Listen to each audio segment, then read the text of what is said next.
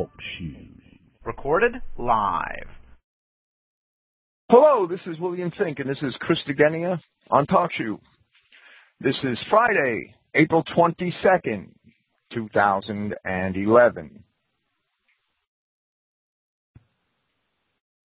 At Christogenea this week, I had set up about 6 months ago, I had set up 2 streaming radio stations that they're listed on AOL Shoutcast, that they, for the last, practically 6 months, they were repeating the same programs from Eli and I over and over. And this week, I actually switched the programming at Christogenea.net.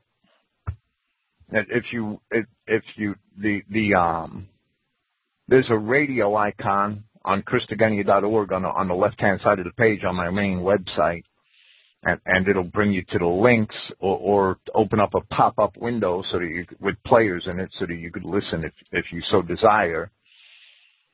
At Christogenos.net, I'm now playing the Mein Kampf Project podcasts, as I like to call them, the come out of her programs I've done with Sword Brethren about European history and mostly World War II and the Jewish treachery in Europe, especially in Germany. The last we've been discussing for the last 2 years, practically, and on Christogenea.net, I've been playing probably about 40 programs, a loop of about 40 programs that I've done mostly on my own, a few with Eli, the programs I've done with Clifton and Jeremy Visser and things like that, just to change it up.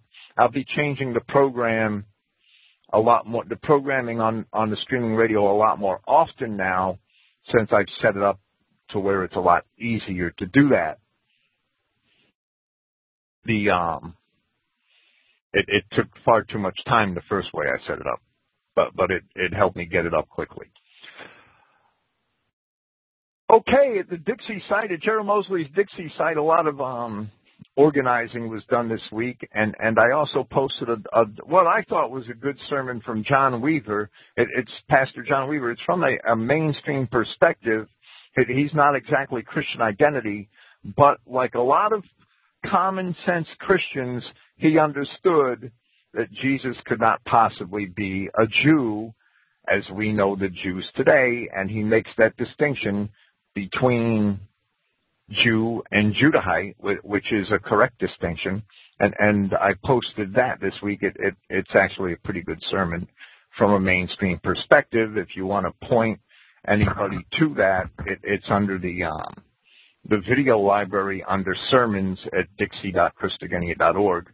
And the Dixie site is going to grow, and there will be a lot of good material in the months to come about the struggle of the South in Yahweh willing. Because the struggle of the South was, in many great respects, it was our struggle. Just like the struggle of survival of Hitler's Germany was also our struggle. It was the fight against the international Jew who wishes to enslave the entire world. We know that that's a subject of Scripture, that it had to be fulfilled, that it couldn't be avoided, that it's for the punishment of our people. But the only way for us to teach our brethren what happened the last several thousand years in history, and especially the last several hundred, is for us to know it and for us to be able to see it. So that's the news at Christogenea this week. Christogenea is still in the top 100,000 websites on the world, according to Alexa.com. The second most popular Christian identity site is probably Israel Elect, which is around 800,000 and something. And praise Yahweh, and I thank everybody that stops at Christogenea for that. Okay, last week discussing Matthew chapter 1, we saw that the word generation, right out the gate, we saw the word generation was used to mean race, and that was defined right in the opening verse of the New Testament. This is the race of Jesus Christ, or the book of the race of Jesus Christ. That should be absolutely clear that generation in that passage cannot mean all of the people living at any one particular time, as the mainstream Judeo churches try to convince us that it means, because it's talking about the generation in the singular, the book of the generation of Jesus Christ, and it means all of his ancestors, all the way back to David, as Matthew recorded it. So we see right there that the word generation means race, and in the narrow sense, because to the ancient Greeks, as I explained last week, a race is a group within a nation. Now today we see that one race, the Saxon race, which I hope everybody here has sprung from, or the related Celts, that we see that the Saxon race and the Celtic race also became many nations as they grew. So we use the idea of race a little differently than the ancient Greeks did. However, that's the meaning of the word. Last week, we also, reading the genealogy of Christ, attempted to set the record straight concerning the women mentioned in his genealogy. Upon inspection, all of those women were upright, noble, Israelite women, and not the race-mixing whores that mainstream Judaized so-called Christians would make them out to be. In yet another attempt, one attempt after another, to mold God into their own perverted image. God made us in his image, provided we've kept it.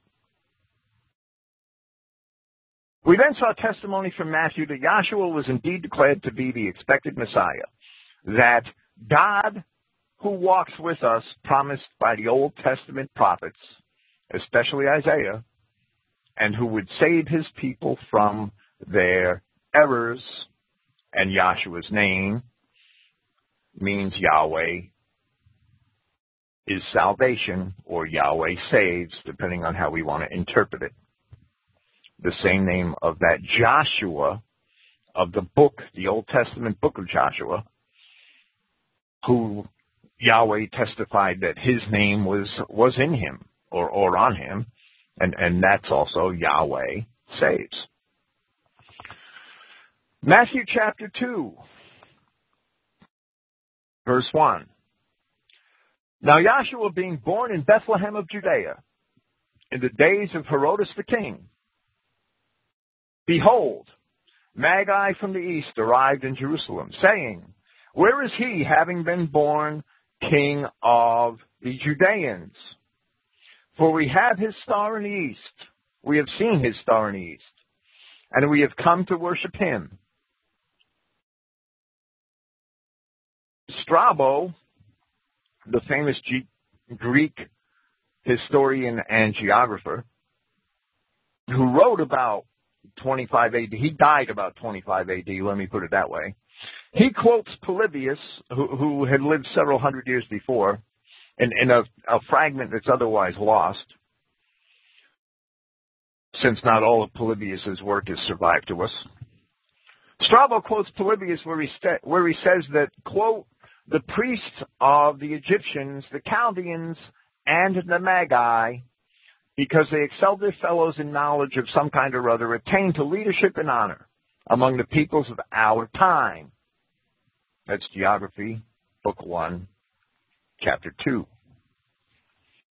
Now, from that passage, it's clear, and it's clear in many other ancient writings, that the Chaldeans, who were actually the Babylonians of later historic times, the Babylonians who invaded Judah in the 6th and 7th century BC and carted off all of the people of Jerusalem to Babylon, they were Chaldeans. Chaldean is a tribal name. That they were actually a branch of the people of Syria who had many hundreds of years before come into Babylon and basically taken it over. We see that the Chaldeans, wizardry and magic are often associated with the Chaldeans, the ancient Chaldean astrologers, especially astrology. Well, the Magi are sometimes confused, even by identity writers, with the Chaldeans, and they're definitely two separate entities. The Magi are not Chaldeans, they're not Chaldean priests, and vice versa, except during the Persian period when the Persians had conquered Babylon. And maybe that's where some of the confusion comes from, but it shouldn't exist. Quoting Posidonius, Strabo says that the council of the Parthians consists of two groups, one that of kinsmen, and the other that of wise men and magi, from both of which groups the kings were appointed. The Magi were said by Strabo to have kept a guard at the tomb of Cyrus, the famous Persian king, that Cyrus who conquered Babylon. They directed the sacrifices of the Persians and distributed the meat from their altars. Strabo notes that they didn't set aside a portion of meat for the Persian deities because the gods do not need meat, which was their reasoning. Where Strabo also said that the Persians do not erect statues or altars, but they do offer sacrifices in high places, which is a practice that we see the Israelites were chastised for in Jeremiah and Kings and Chronicles in the Old Testament scriptures. Strabo also mentions his own eyewitness account of a sect of the Magi who were called Piraethi, or fire kindlers, who dwelt in Cappadocia, which is what we know as Turkey, the eastern part today. They are said to keep eternal fire and to sacrifice animals by beating them to death, by cudgeling them, and to carry about in procession a wooden statue of a strange god named Omanus. Among the Magi of Persia, Strabo said that when they die, they are not buried, but rather their bodies are left to be eaten by birds, and he mentions that they were known to consort even with their mothers, a pretty strong charge. Strabo's view of the Magi, even considering the more fantastic stories he offered, is still quite practical compared to that of Diodorus Siculus, who wrote up until about 35 or 40 BC, who only makes one notable mention of them, at least in relation to our purposes here, on one occasion where he states, speaking of the early people of the island of Rhodes, who were called the Telchines, that, quote, men say that the Telchines were also wizards and could summon clouds and rain and hail at their will, and likewise could even bring about snow. These things, the accounts tell us, they could do even as could the Magi of Persia. And they could also change their natural shapes and were jealous of teaching their arts to others. So we see that, first, that the ability to command rain and things like that are attributed to the ancient Hebrew prophets.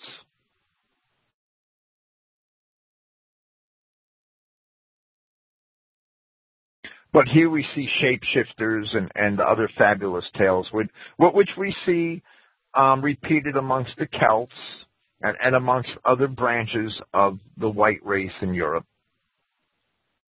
However, Strabo didn't make any such fantastic statements concerning the Magi, and the much earlier Herodotus, speaking of the Medes, names the Magi as one of the tribes of which they consist, and he lists 6 tribes. In his account of the birth of Cyrus, which is considered fantastic by most commentators, the historian describes one of the Magi as being an interpreter of dreams for Astyages, the king of the Medes. a gift we also see attributed, albeit imperfectly, to the Chaldean priests at Babylon in the book of Daniel. Daniel, of course, being inspired by Yahweh, being a much better interpreter of dreams. This is describing events, Herodotus' history concerning the Magi and the birth of Cyrus, which took place circa 580 BC, which is a century and a half before Herodotus actually wrote, but this is right around the same time as the Hebrew prophets, Ezekiel, Jeremiah, and Daniel, had all lived. Herodotus also said of the Magi that, quote, the Magi are a very peculiar race, different entirely from the Egyptian priests, and indeed from all men whatsoever. The Egyptian priests make it a point of religion not to kill any live animals except those which they offer in sacrifice. The Magi, on the contrary, kill animals of all kinds with their own hands, excepting dogs and men.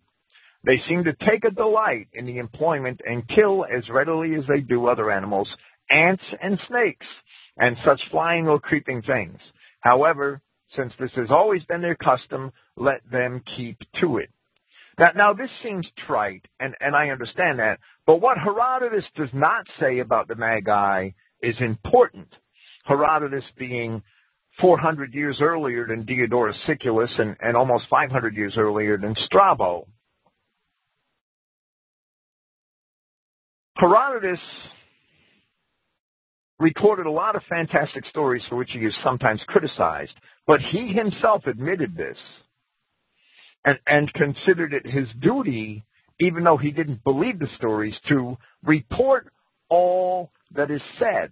And he states that explicitly in paragraph 152, in section 152 of his 7th book.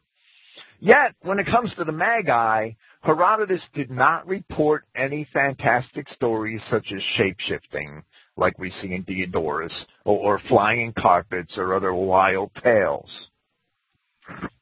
Herodotus does give a long account of a certain Magi named, called by the Greeks Pseudo-Smerdis. His Persian name was Gaumata. And Pseudo-Smerdis is said to have impersonated Bardia, the brother of Cambyses, and Cambyses died on his way back from a battle in Ethiopia, in Africa actually, and Pseudo-Smerdis seized the throne and ruled Persia, and he was a Magi. And I'm stating this history of the Magi to show that they are very well known to us from ancient history. The Magi are, according to all accounts, a priesthood amongst the Persians and the Medes. Our earliest records of them are in the writing of Herodotus. I have books of inscriptions that go back all the way back to Sumerian times, and some of these inscriptions probably date to 2500 BC. And one of the main books is Ancient Near Eastern Texts Relating to the Old Testament. It was published in 1969 at Princeton University Press. And it's like an 800-page book. It's voluminous, and it's very thorough and well-researched.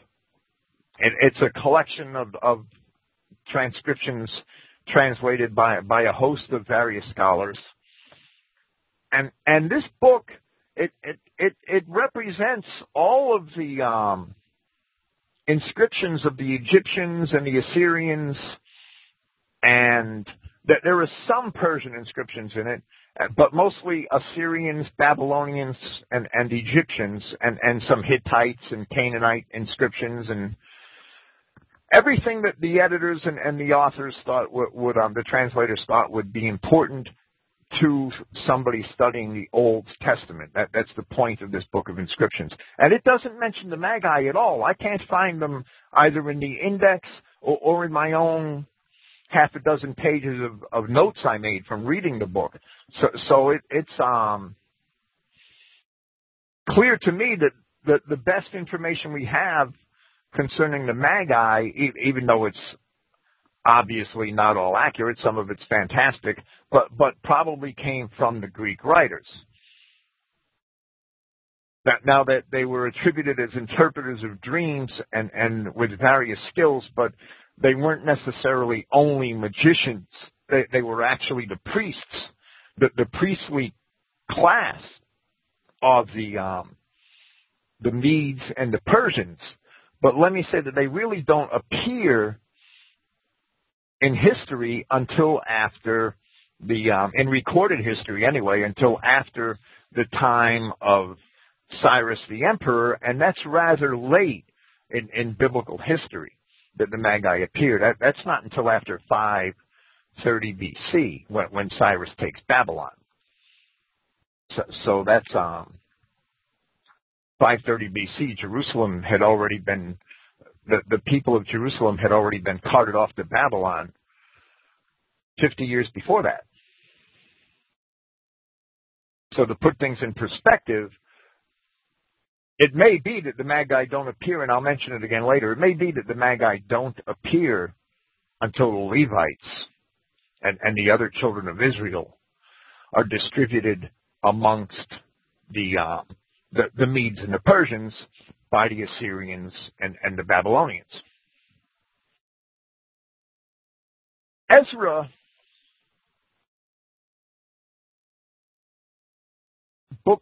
chapter 8, verse 17 states, "And I sent them with commandment unto Iddo the chief at the place Casiphia. And I told them what they should say unto Iddo and to his brethren the Nethinims at the place Casiphia, that they should bring us ministers for the house of our God." Ezra wasn't very happy with the Levites that had come back from Babylon, and he sent to Casiphia and sent for Levites and priests from out of the Assyrian captivity to come back to Babylon, to come back to Jerusalem to be priests at the rebuilt temple of Zorobabel. In a paper I wrote, Classical Records of the Origins of the Scythians, Parthians, and Related Tribes, I wrote this, quote, "East of Iberia and reaching to the Caspian Sea was Albania, of which the eastern part, called Caspiana, sat at the mouth of that same Araxes River where the Scythians are placed at the earliest times. Herodotus mentions the Caspians, Book 7, Chapter 67, and in company with the Bactrians in Xerxes' Persian army at Book 7, Chapter 86, or perhaps I should say Section 86. In Strabo, we have seen the relationship of the Bactrians and Scythians mentioned above. Caspiana must be, as Dr. George Moore agrees, in his book, The Lost Tribes and the Saxons of the East and the Saxons of the West, a book which I have available in PDF format at Christogenea. That same district mentioned by Ezra at Ezra 8:17. So Dr. George Moore noticed this 150 years ago. Casiphia is Caspiana. Casiphia, to which Ezra sent the Levites, 4 Levites, to come to Jerusalem after the rebuilding of the temple. Moore wrote as much in the 1870s when his book was first published. Actually, I think it may have been 1860. Caspiana or Casiphia was an area that Herodotus would well have associated with the Medes. It is very possible that he and later writers, all the way down to the time of Christ, may have confused Levites in the area as being another, quote-unquote, sect of the Magi. As Strabo puts it, it is very possible that the Magi of the time of Christ may well have been descended from the Levites of the deportations of Israel and Judah. I wouldn't stick my neck out and insist that they were, but it seems to be highly plausible. In any respect, the Magi were absolutely white men. That there should be no doubt that they were Aryans. And I know that when I hope we no longer buy nativity sets at Christmas time, right? But a lot of people voice disgust that when they see a nativity set, that they see one white-looking guy and one ambiguously Asian-looking guy and one Negro. And that is a universalist lie. It's very clear in history, and Xenophon actually wrote that the Persians were a race of ivory white men and had ivory white skin, and it's very, very clear in history that the Persians, the Parthians are definitely Israelites of the dispersion. The Medes are Japhethites. The Persians are Shemites, according to Genesis chapter 10, right along with the Israelites. They're cousins of the Israelites. These people were all absolutely white. And that's a sticking point for the Jews. The Jews have to, that they embrace their Torah, they have to reject Genesis chapter 10.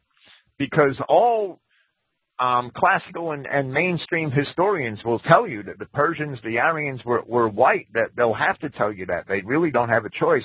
There's far too much information on that available. It's a brazen lie if they say the Persians were anything but white. The word Iran, and the Iranians at one time were Persians. They're Persians in part. That they've been overrun by both Arabs and Mongols within the last 1,500 years. They're not white any longer, but they were white. Iran is actually a contraction for Aryan. In Roman times, in Greco-Roman times, the land was called Ariana, for which Herodotus makes the statement that the Medes in ancient times were the first people called Aryans. Now, I believe he may have meant Israelites among the Medes. But my point here is to show that the Magi, it's very, very well known in history who these people are, where they came from. We can conjecture that they may have been Israelites, Levites of the dispersion, and we can make that conjecture very safely. I just wouldn't demand it. I just don't believe enough information can be had to make the determination one or the other. However, it's not important that they were white men, they were Adamic men, and we know that they came from the Parthian Empire, which at the time encompassed all the land of the ancient Persians, the ancient Medes, and the ancient Assyrians. And these people are all listed in Genesis 10 as relations to the Hebrew Israelites. They're all Adamic people.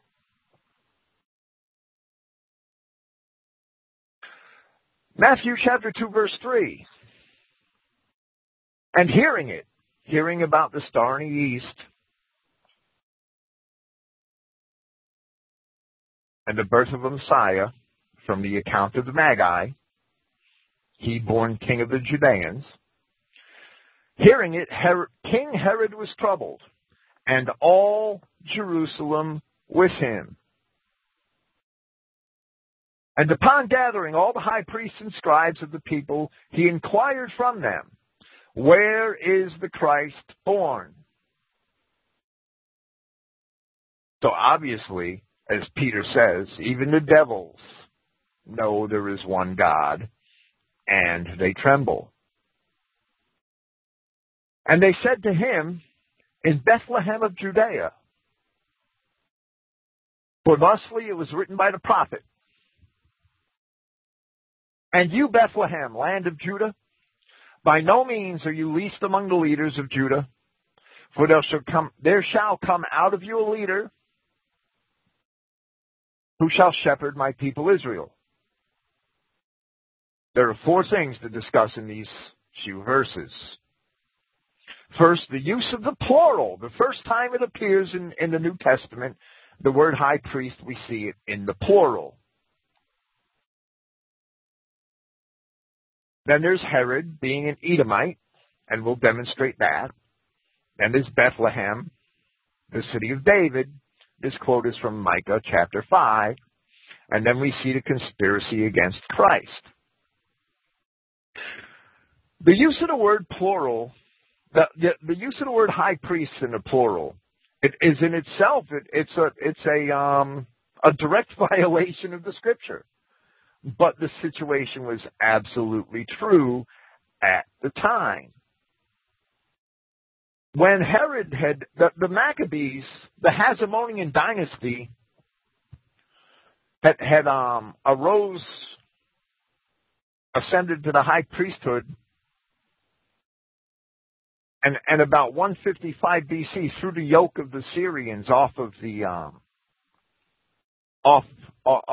people of Jerusalem, and Jerusalem basically became an independent state from around 155, 152 BC in there.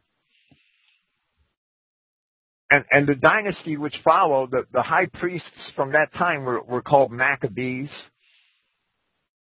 meaning hammers, because of the distinction that they had in rising up and leading the people into battle successfully against the Syrians.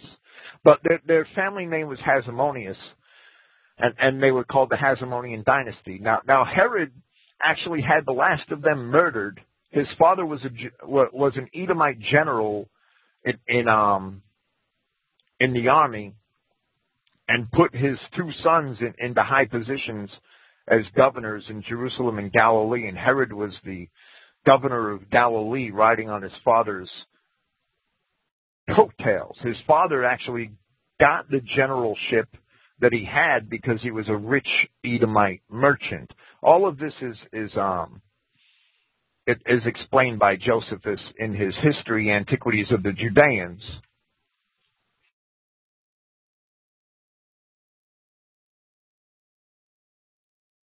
Well, once Herod attained the kingship in Judea around 36 BC, one of the first things he did was slay all the principal men of Jerusalem. I'll probably repeat that again later. I have notes on it below.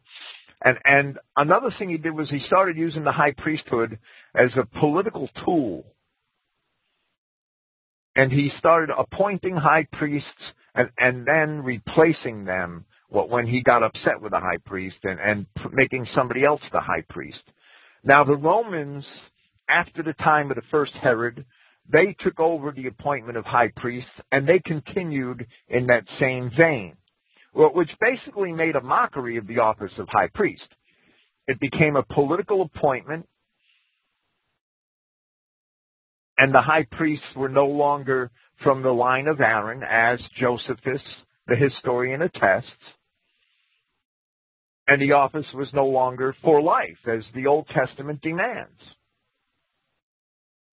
So once a man had the title of high priest, even if the Romans or Herod had removed him from the office, he would maintain the title, sort of like we use an emeritus title now of retired professors or army generals, where they just append retired to their title. And that's common in many vocations today, where you would retain your title. Doctor is another one. You would retain that title, doctor, long after you're retired. Well, such it was with the high priests of Jerusalem. And sometimes there were 2 or 3 high priests, former high priests, living at one time, which is why we see the word used in the plural very often throughout the New Testament. And it's really a mockery of the law of God and his appointment of the Aaronic priesthood. It's not legitimate at all. Herod was an Edomite. It can be well established in history that Herod was an Edomite. I'm going to quote Revelation 12:4 in part, and we see, quote, "And the dragon stood before the woman who was about to give birth, in order that when she should give birth, he may devour her child." The dragon here is represented by the historical Herod the Great. Only Herod, and I hate to call him Herod the Great, but that's what he's called in all the books. He's the first King Herod, the Edomite. only Herod attempted to murder the Christ child as soon as he was born, as we find recorded here in Matthew. The fact that Herod represents this dragon, and only Herod can possibly represent this dragon, is quite profound once we discover that Herod was not an Israelite, but he was an Edomite by race. That Herod was indeed of the seed of Esau is fully apparent in the pages of Flavius Josephus, where it is attested to, directly or indirectly, at least 5 times. Those instances I will cite here. Josephus from Antiquities, Book 14, Chapter 8.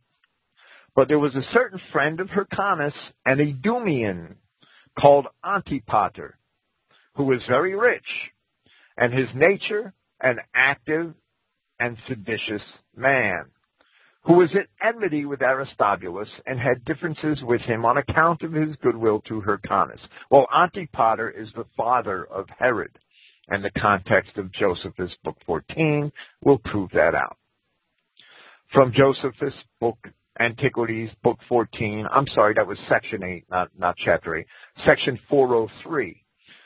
But Antigonus, by way of reply to what Herod had caused to be proclaimed, and this before the Romans, and before Silo also, said that they would not do justly if they gave the kingdom to Herod, who is no more than a private man and an Idumean. Now, Josephus here called Herod a half-Jew, and he was doing it not to call him a half-Jew by race, because it could be established that Herod's mother was also an Idumean, but meaning that he was a Judean only by nationality, only by the circumstances of his government. Judea at the time was a polyglot society. It included the people of Galilee, Samaria, Judea, and Idumea, which is really, and I'll show that in a moment, Idumea at this time was really the southern part of the ancient land of Judah.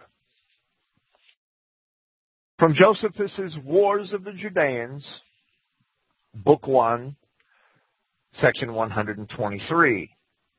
Now those other people which were at variance with Aristobulus were afraid, upon his unexpectedly obtaining the government, and especially this concerned Antipater, whom Aristobulus hated of old.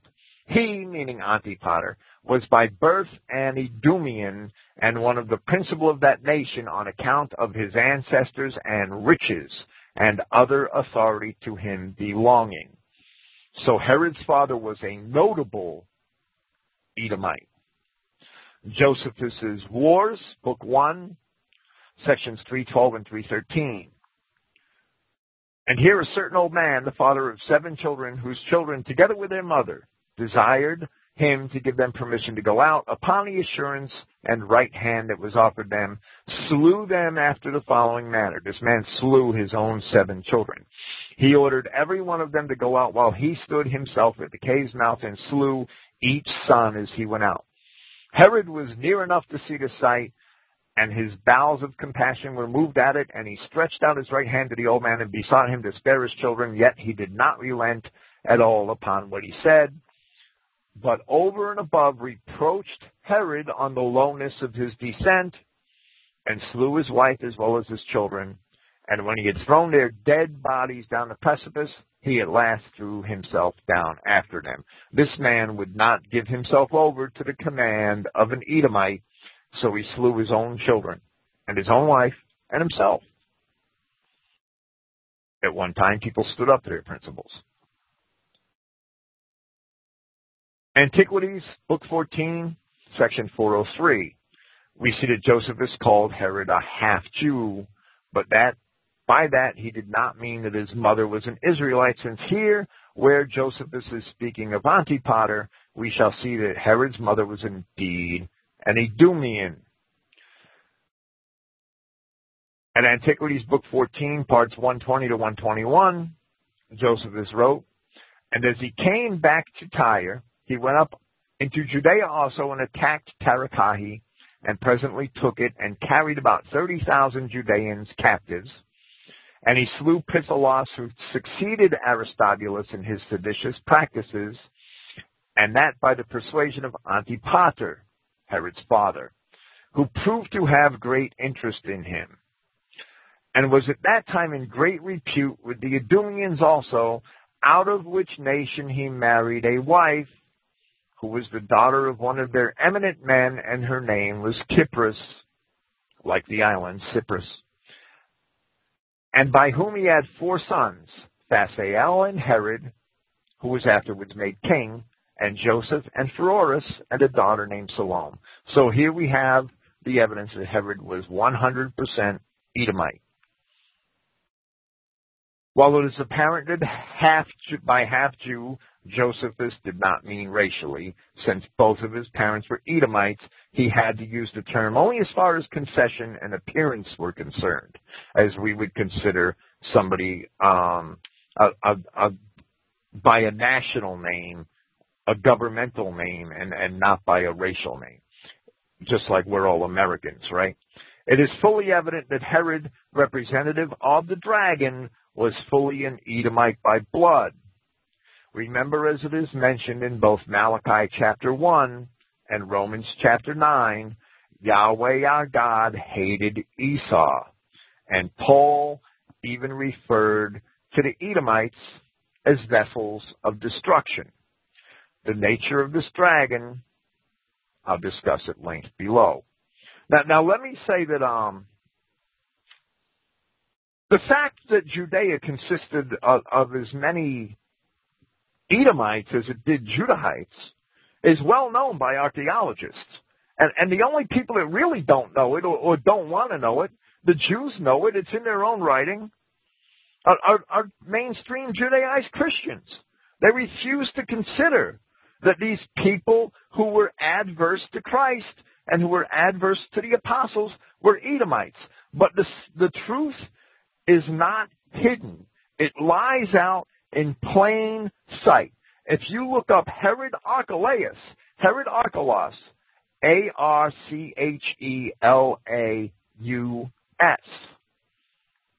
Herod, Archelaus, on Wikipedia, it will tell you that he was king over Idumea, Judea, and Galilee. He was the king. He was the son of Herod that inherited the throne. It's right on Wikipedia, and it's in several other Wikipedia articles that Judea incorporated ancient Idumea, the land of the Edomites.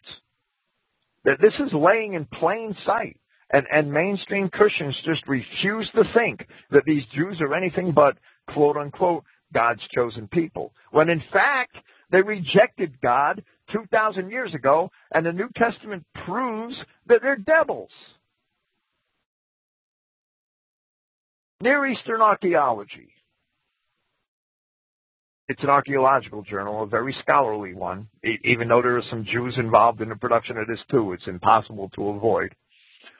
Volume 68, number 2, March, June 2005, page 16. This is from an article entitled, A People Transformed, Palestine in the Persian Period. I'd say, well, more than transformed, they were just usurped is more like it. The province of Idumea.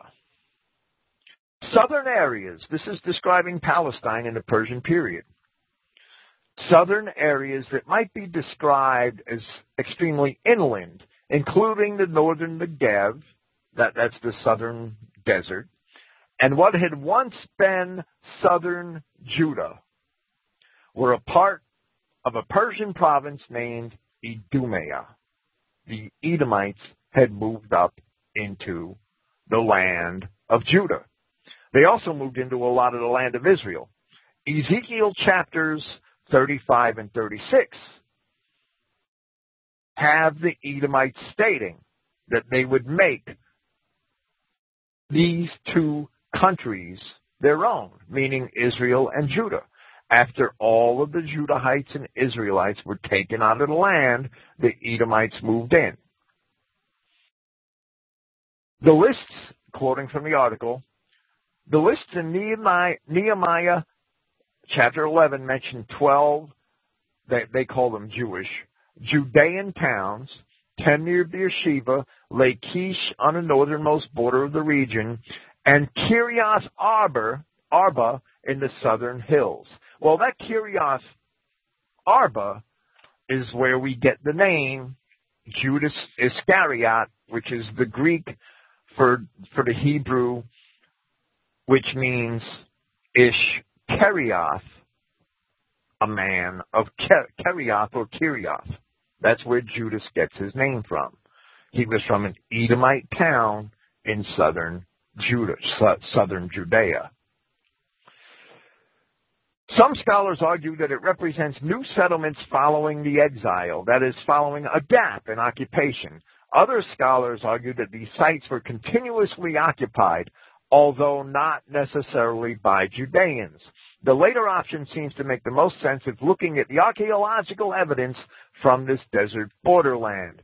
O. Lipschitz reviewed these arguments fully in a recent paper in which he followed an argument developed nearly a century ago by Gerhard von Rad, that this list from Nehemiah is actually an ideal reflection of Judah's borders to which the people would aspire after the walls of Jerusalem were built. Thus, the location of a northern or southern border for Judah is immaterial, goes the argument, from a Persian perspective. But again, as stated earlier, Persian borders and administrative issues are significant, but not to the extent some would make them. In this case, here in the south, they are probably not so significant as when Edom and Judah were independent kingdoms. Persian dominance here, as in the rest of the region, in all likelihood relegated the actual borders between provinces as inconsequential at best. It's very clear, and it's all over archaeological sources, that southern Judah was inhabited by Edomites. The article goes on to say these were also non-issues in the Hellenistic period when Edomians had taken over a large area of the south of southern Judah. And these are the people that the Maccabees had forced, and Josephus records it. The Maccabees forced them all to convert to Judaism. Well, what I can only call Judaism. They thought it was the ancient Hebrew Bible, but if they're converting Edomites, and the ancient Hebrew Bible says that an Edomite will never enter the congregation of Yahweh, well, then they're screwing up. I can't call it Hebrewism anymore. It's Judaism. So there should be no doubt, and it's all over, there's much archaeological evidence on it, that the Edomians had inhabited the land of Judah after the deportation of Judah. And the Maccabees had forced them all to convert to Judaism. These people known as Jews are Edomites. Yahweh, in Malachi chapter 1, says to hate Esau and will lay his heritage waste. Paul repeats that in Romans chapter 9. Once we understand that in Romans chapter 9, Paul is expressing a care for his Israelite kin and making the assertion that the Israelites are accepted and vessels of mercy, and the Edomites are hated by God and vessels of destruction.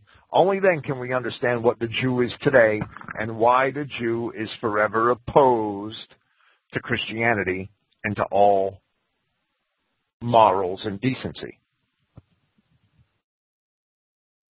I'll repeat Matthew 2, verses 3 through 6. And hearing it, King Herod was troubled, and all Jerusalem with him. And upon gathering all the priests and scribes of the people, he inquired from them, where is the Christ born? And they said to him, in Bethlehem of Judea, for thusly it was written by the prophet, And you, Bethlehem, land of Judah, by no means are you least among the leaders of Judah, for there shall come out of you a leader who shall shepherd my people Israel. Bethlehem was the city of David. The quote is from Micah chapter 5, verses 1 through 3. I would like to repeat the entire thing. Micah 5:1. Now gather thyself in troops, O daughter of troops. He has laid siege against us. They shall smite the judge of Israel with a rod upon the cheek. But thou, Bethlehem Ephrathah, Ephrath was the original name of Bethlehem before the Israelites came into the land and changed it.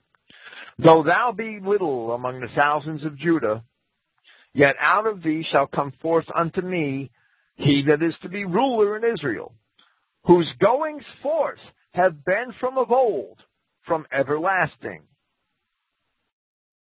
Therefore will he give them up until the time that she which travaileth has brought forth. Then the remnant of his brethren shall return unto the children of Israel. The ruler of Israel shall come from Bethlehem. He shall be of the tribe of Judah. And, as Micah says here, he shall be smitten. The prophecy in Micah also reveals, by necessity, that the ruler is Yahweh himself. And we know that Yahshua Christ is Yahweh come in the flesh. The ruler is Yahweh himself because it states that while he is coming in the future, he is also one whose goings forth have been from of old, from everlasting. That can only describe God himself. Now Matthew records that at the report of the Magi, Herodotus was troubled, and all Jerusalem with him. That indicates that all of the court of Herod, which heard the Magi, the officers, the priests, and whoever else may have been present, were troubled about the announcement of a Messiah as much as Herod was. This stands in stark contrast to the joy of the Magi, or the reaction of the apostles recorded in the first chapter of John, who were joyous to have found he who Moses and the prophets had written about, which is what they said they found. They understood upon meeting and speaking to him that he was indeed the Christ. It also stands in stark contrast to the woman at the well in Samaria in John chapter 4, who professed that she knew that the Messiah would come. And she even expected to see him in her lifetime, not knowing that he was standing in front of her. The apostles, as portrayed by John, were anticipating his coming. All of these people expected the Messiah, and they were all full of joy to see him. The people of Judea should have all been full of joy to see him, if indeed they were his people. Rather, as we can learn from the histories of Josephus and from the Old Testament prophecies, these people were not his people, and for that reason, they feared his appearance. It's evident from many later scriptures, from John chapters 8 and 10, and from Romans chapter 9, as I just mentioned it, that the people of Jerusalem, at least a large amount of them, were indeed Edomites and were not Judah.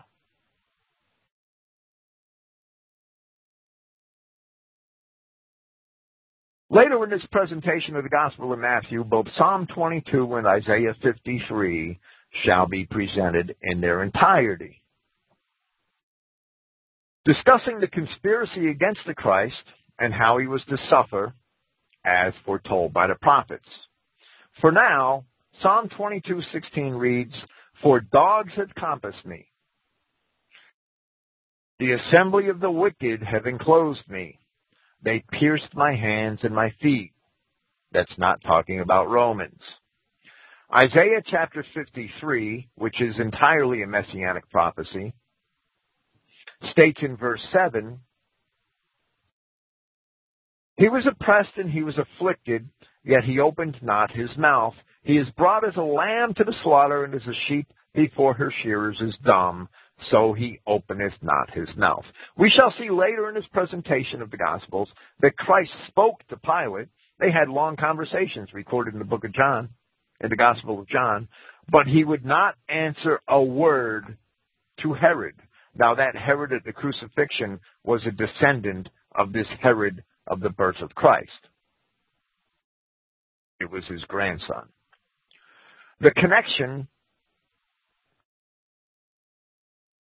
of dogs as a metaphor to the Canaanites, which is also evident in Matthew chapter 15, where Joshua encounters the Canaanite woman, and the connection of Herod to the dragon of Revelation 12, where we are also told that the dragon is the serpent and Satan, and the connection in Psalm 22 to dogs used of the people that would be responsible for the death of Christ.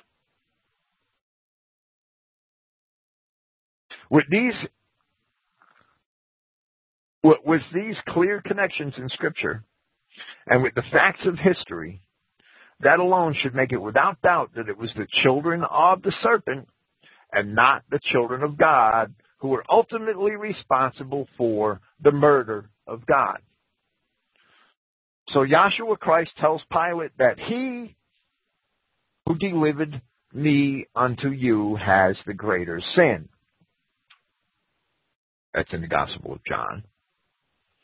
Yahshua himself indicating that the Edomites of the Herodian party were indeed responsible for his death.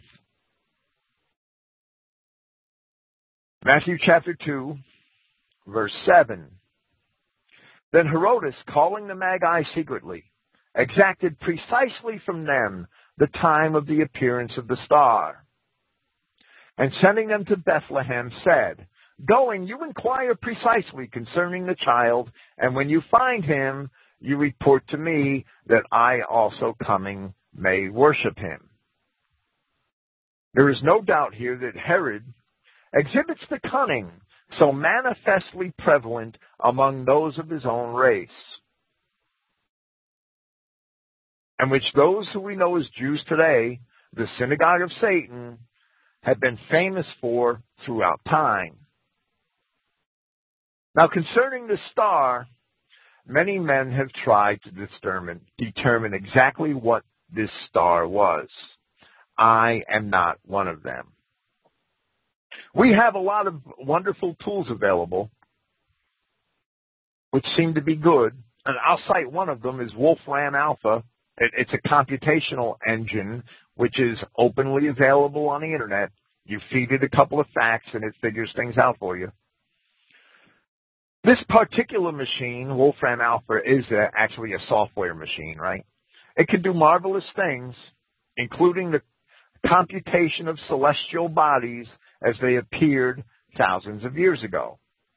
However, the flaw in that, and even though all of the wonders of modern mathematics and computational and computer engineering and all these wonderful things have gone into Wolfram Alpha, and I'm not saying it's entirely without use, but the flaw in its use is that we have to assume that as the celestial bodies are today, so they were thousands of years ago. And we really don't have a good record of that. We must bear in mind that Wolfram Alpha is based on that assumption, and therefore there are no guarantees that it is correct.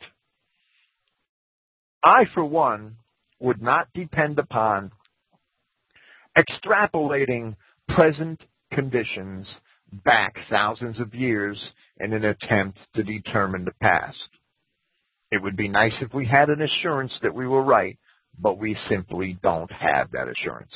There are many books and papers written by men that profess to know what this star is, and they all have their own reasons, and a lot of them make perfect sense until you read the opposing viewpoint.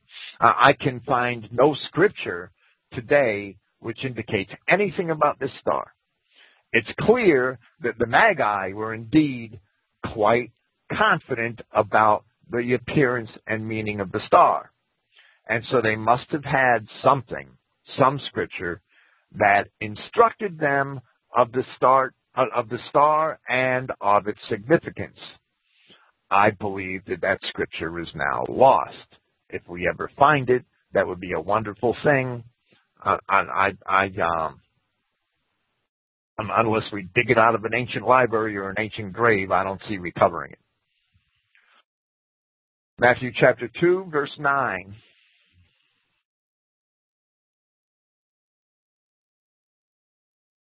And hearing the king, they went, and behold, the star which they saw in the east went before them. Until coming, it stood above where the child was. And seeing the star, they rejoiced with an exceedingly great joy.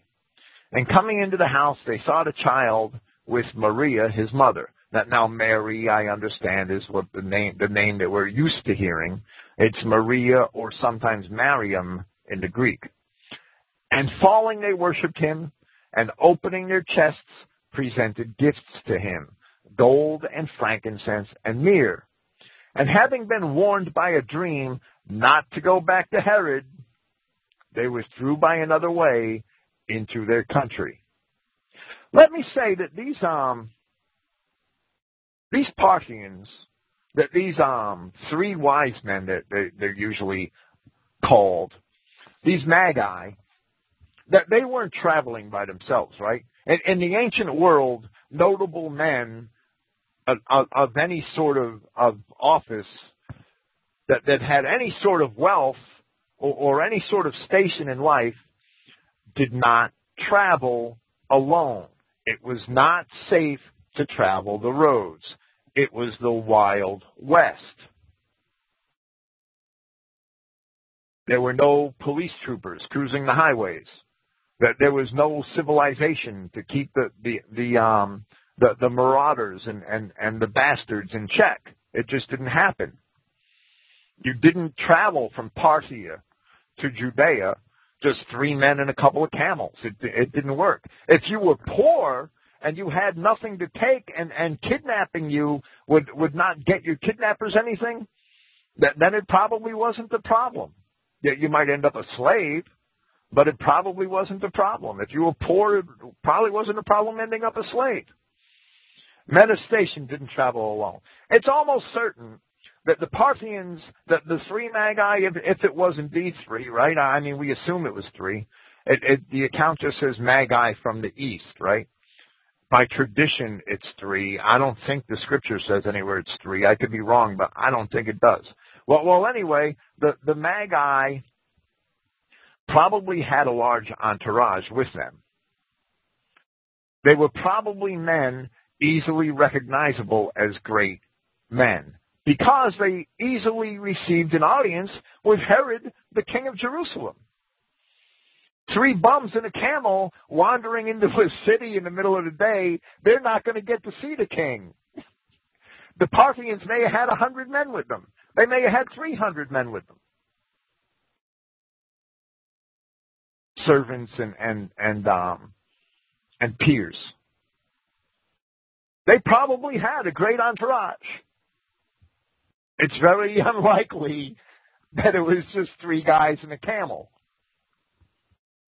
It was probably a very large entourage that attracted the attention of the officials in Jerusalem, by which, upon recognizing or being identified, they received an audience with the king.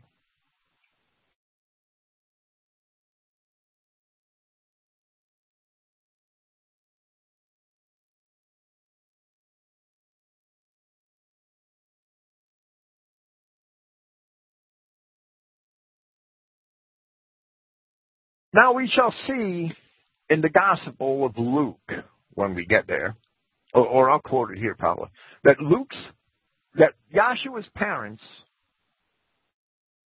Joseph and Mary, were quite poor.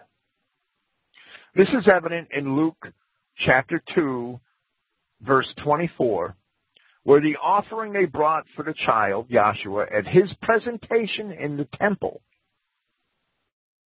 was a pair of birds. And Luke quotes the scripture. He actually quotes from Leviticus chapter 12.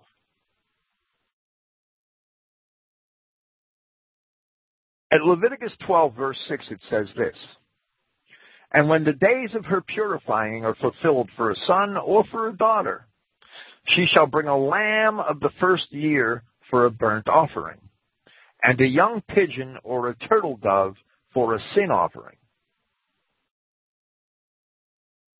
Unto the door of the tabernacle of the congregation, unto the priest, who shall offer it, the lamb and the turtle dove or pigeon, before Yahweh, and make an atonement for her, and she shall be cleansed from the issue of her blood. This is the law for her that has borne a male or a female child. And if she be not able to bring a lamb, then she shall bring 2 turtle doves or 2 young pigeons, the one for a burnt offering and the other for a sin offering, and the priest shall make an atonement for her, and she shall be clean." Lambs were expensive. Birds were a lot less expensive. There are several places in those chapters in Leviticus which allow for someone of low estate to substitute a lesser sacrifice. And here is one of those examples. This demonstrates that Joseph and Mary were not wealthy people when Christ was born. The gifts brought by the Magi, being of great value, it must be that they were somehow stored for the child by the parents rather than having been consumed by them, or they would have certainly been able to afford a lamb, right? No mention is made of such wealth in later scripture. Matthew and Luke each tell this story differently, and they each tell a different part of it. I believe that Luke is focused on the child and what other people who were pious and who loved God said about him, where I believe that Matthew is focused on the events going on in Judea surrounding the birth of the child and on the conspiracy against him by the inhabitants of Jerusalem. That's why these two accounts are so different. It may also be that Luke, having Matthew's account, simply wanted to tell the parts of the story that Matthew left out. It's very clear that neither of the accounts is complete by itself. One account fully complements the other. Verse 13. "And upon their withdrawing, behold, a messenger of Yahweh appeared in a dream to Joseph, saying, Arising, take the child and his mother and flee into Egypt, and you must be there until when I should speak to you. For Herod is about to seek the child and to destroy it. And arising, he took the child and his mother at night and withdrew into Egypt, and was there until the death of Herod, in order that that which had been spoken by Yahweh through the prophet should be fulfilled, saying, Out of Egypt I have called my son." First, let me say a historical note. Egypt was a totally separate Roman province at the time. Herod would have had little authority there.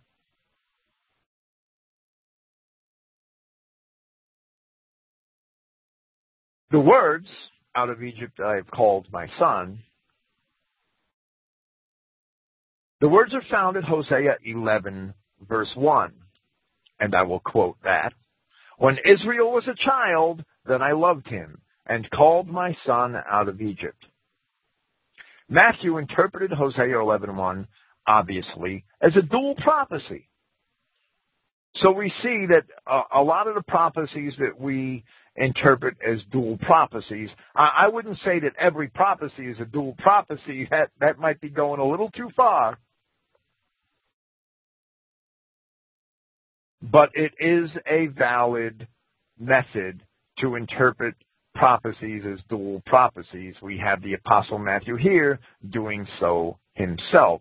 Because Hosea 11:1 is clearly talking about the children of Israel.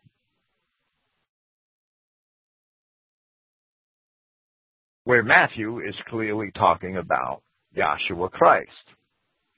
The things which Israel suffered during her national history, Christ also was to suffer to some extent. And that is the reason why many of those prophecies can be revealed to be dual prophecies.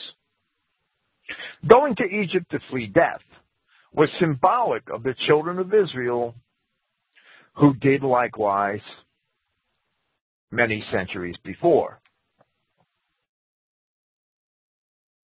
This further solidifies the bond between Christ and his people Israel, something which today's Judaized Christians deny, not being able to see it because they somehow think that the Jews are Israel, where the Jews are actually Satan. It says in Amos 3, verse 1, "Hear this word that Yahweh has spoken against you, O children of Israel, against the whole family which I had brought up from the land of Egypt, saying, You only have I known of all the families of the earth. Therefore I will punish you all for your iniquities. Can two walk together, Israel and Yahweh, except they be agreed?" In this respect, Paul wrote in Hebrews chapter 2, verse 14, "For as much then as the children are partakers of flesh and blood, he also himself likewise took part of the same, that through death he might destroy him that had the power of death, that is, the devil, and deliver them who through fear of death were all their lifetime subject to bondage. For verily he took not on him the nature of angels, but he took on him the seed of Abraham.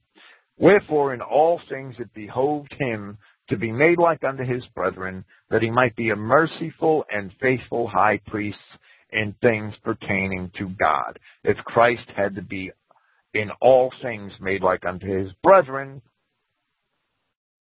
he had to symbolically come out of Egypt the way his Israelite brethren did. To make reconciliation for the sins of the people, for in that he himself had suffered being tempted, he is able to succor them that are tempted. I can take the analogy one step further. The children of Israel were able to escape from bondage with the blood of the Passover lamb. But Yahshua Christ is our real Passover lamb. And the only way we can escape the bondage of sin in this world is through him.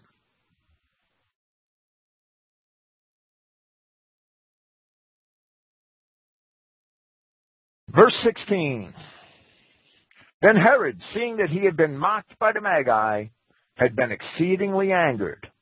And sending, he slew all the children who were in Bethlehem and in all of its borders from 2 years and below, 2 years and younger, according to the time which he exacted from the Magi. Then that which had been spoken through Jeremiah the prophet had been fulfilled, saying, A voice was heard in Ramah, much weeping, Rachel crying for her children, and she did not desire to be comforted, for they are not." And here again we have a dual prophecy. This applied to the children of Israel in ancient times when they were all taken away. And on another scale, it's shown here. Matthew uses it here as a messianic prophecy concerning the Christ. There is no historical verification of this event, and especially in the pages of Josephus. He's silent on the matter. For that reason, there are many scoffers, and they should all be ashamed of themselves. Bethlehem was a very small pastoral community in the mountains about 10 kilometers south of Judea. It was so small that there's no archaeological evidence from the period which can even be used to verify its existence, if indeed they even have the location of it right, because a Christian church was built there 400 years later. Other than that, if that's the location that they're looking for Bethlehem, it's not necessarily the correct location. So because of the question of the location and the lack of archaeological evidence, there's a lot of scoffers who scoff at the entire Bethlehem story. But even in the gospel, it's very apparent that Bethlehem is a very small village. First, the only people nearby were shepherds. And second, there being no room at the inn, most cities at that time were littered with inns. Which shows that if there's only one inn, and probably only a couple of rooms, that also shows that Bethlehem was a very small village.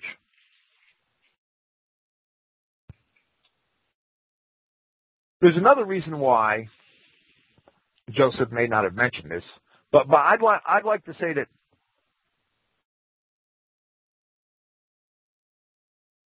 some Jews even claim that Christ was born at a different Bethlehem, a Bethlehem in Galilee, an idea which flies in the face of Scripture. Some of the Ephraim Scepter heretics have also taken up the Jewish cross in that regard and have followed the Jews rather than following the gospel in believing Christ was born at Bethlehem in Galilee.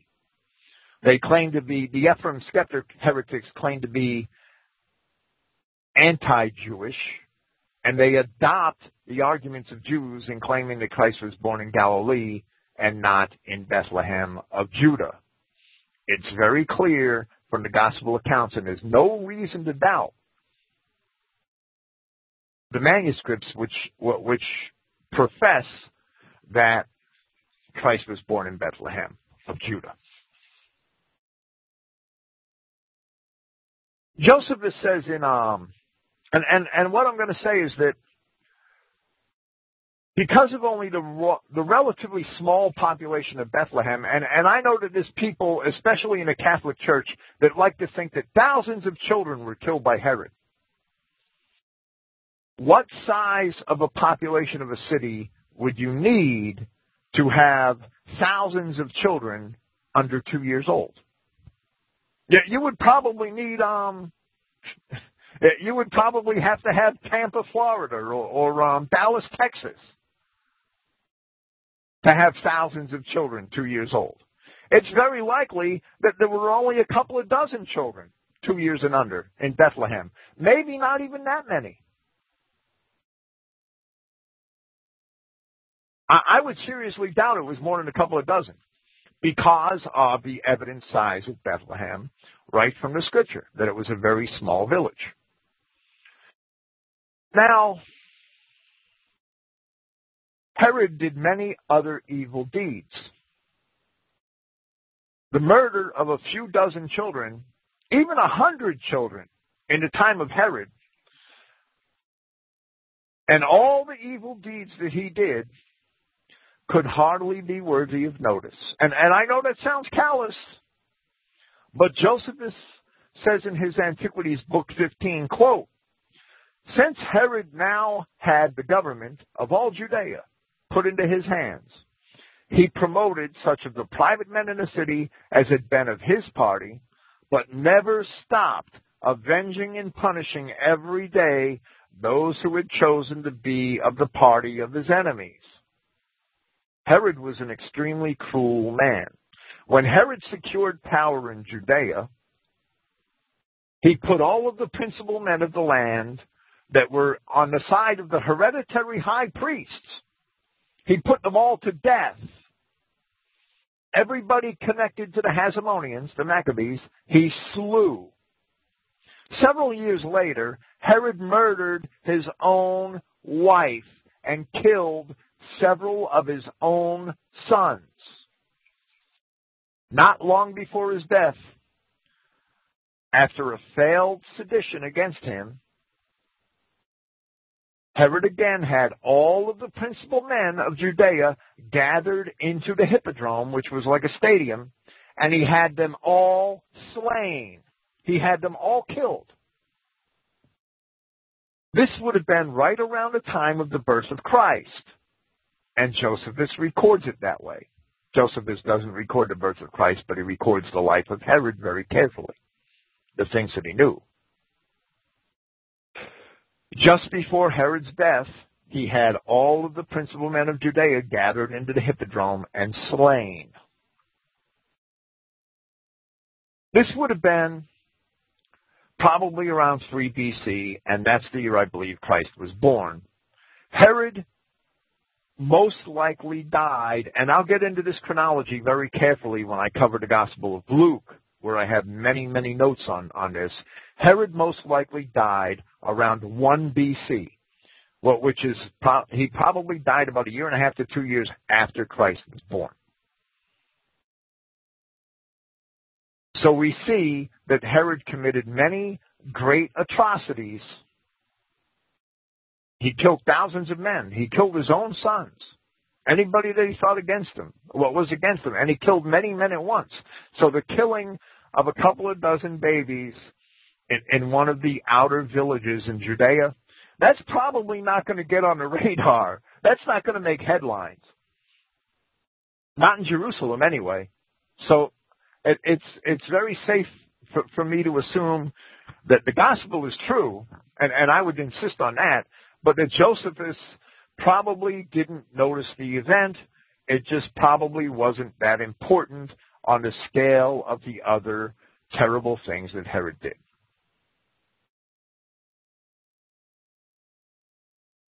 Verse 19. Then upon the dying of Herod, behold, a messenger of Yahweh appears in a dream to Joseph in Egypt, saying, Arise and take the child and his mother,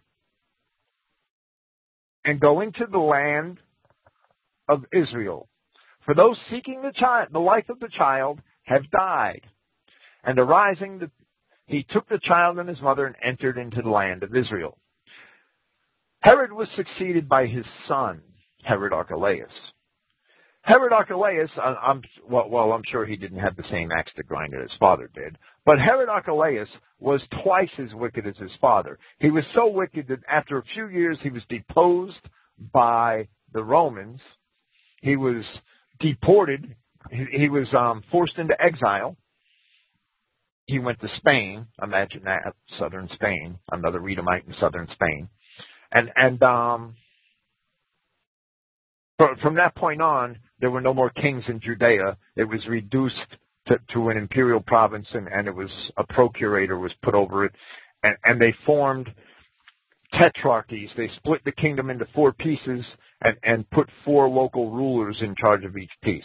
And that's why they're called tetrarchs. A tetrarch is called, in Greek, means a leader of a fourth. And hearing that Archelaus reigns over Judea in place of his father Herod, he, meaning Joseph, feared to depart for there. Joseph was afraid to go to Judea because Archelaus was a wicked bastard. And Joseph knew it. And history proves it. But being warned in a dream, he withdrew into the parts of Galilee. And coming, he settled in a city called Nazareth, that which had been spoken by the prophet would be fulfilled, that he shall be called a Nazaraean.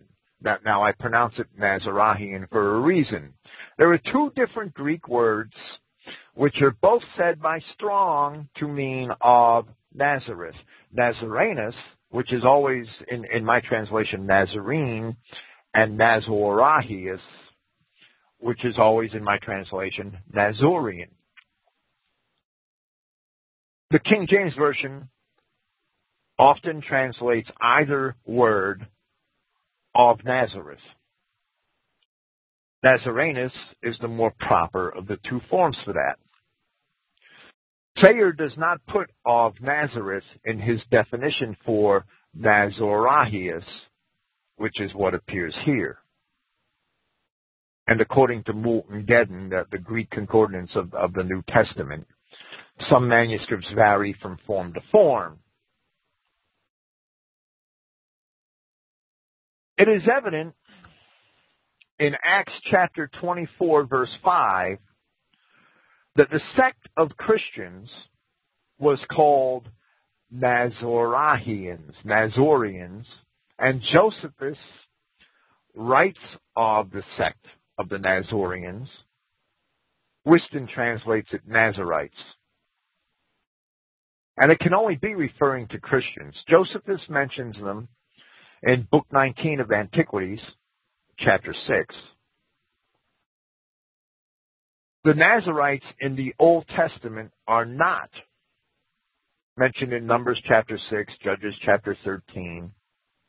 A lot of people want to take this word Nazorian or Nazarite and connect it to the Nazarites of Numbers chapter 6. Yet it's very clear that the Nazarites of Numbers chapter 6 were never to cut their hair, never to cut their fingernails, and never to drink alcohol and things like that. All things which Yahshua Christ certainly did do during his life. It's fully evident, even though it's not explicit. The reason why Christ was called a Nazorian seems to me to be because the Hebrew word for branch used in Isaiah chapter 11, verse 1, that Hebrew word is netzar. Strong's number 5342. And it seems to me that this word gave us the name which became the town of Nazareth, and it also gave us the word Nazorahian, or the branch, speaking of Christ. Christ is the root and the branch of David. He also told the apostles, I am the vine and you are the branches. But a vine meaning that he was the main trunk, right?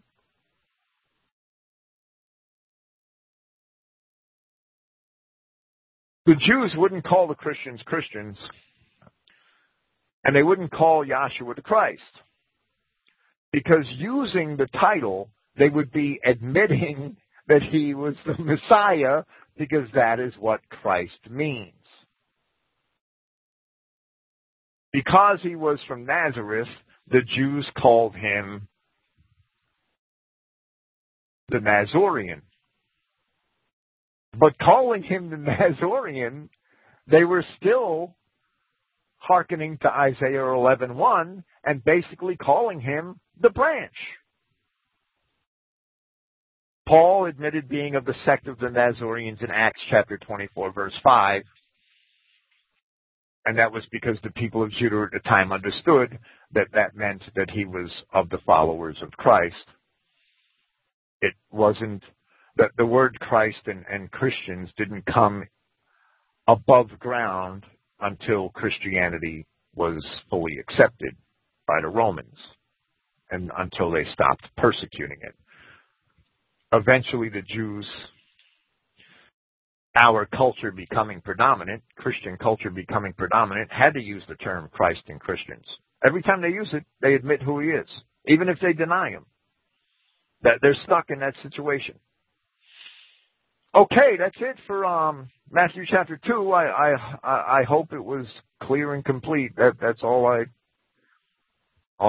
aim to do here is to explain what I can, the Gospels in their historic content, clearly and completely, and as much as is given as much as I'm given the ability to do. Thank you for being here. I'll be here next week with Matthew chapter 3. An exposition of Matthew chapter 3 will also necessitate an exposition of the entire 4 chapters of the prophecy of Malachi. So maybe that'll be fun. Thank you, everybody, and praise Yahweh. Good night.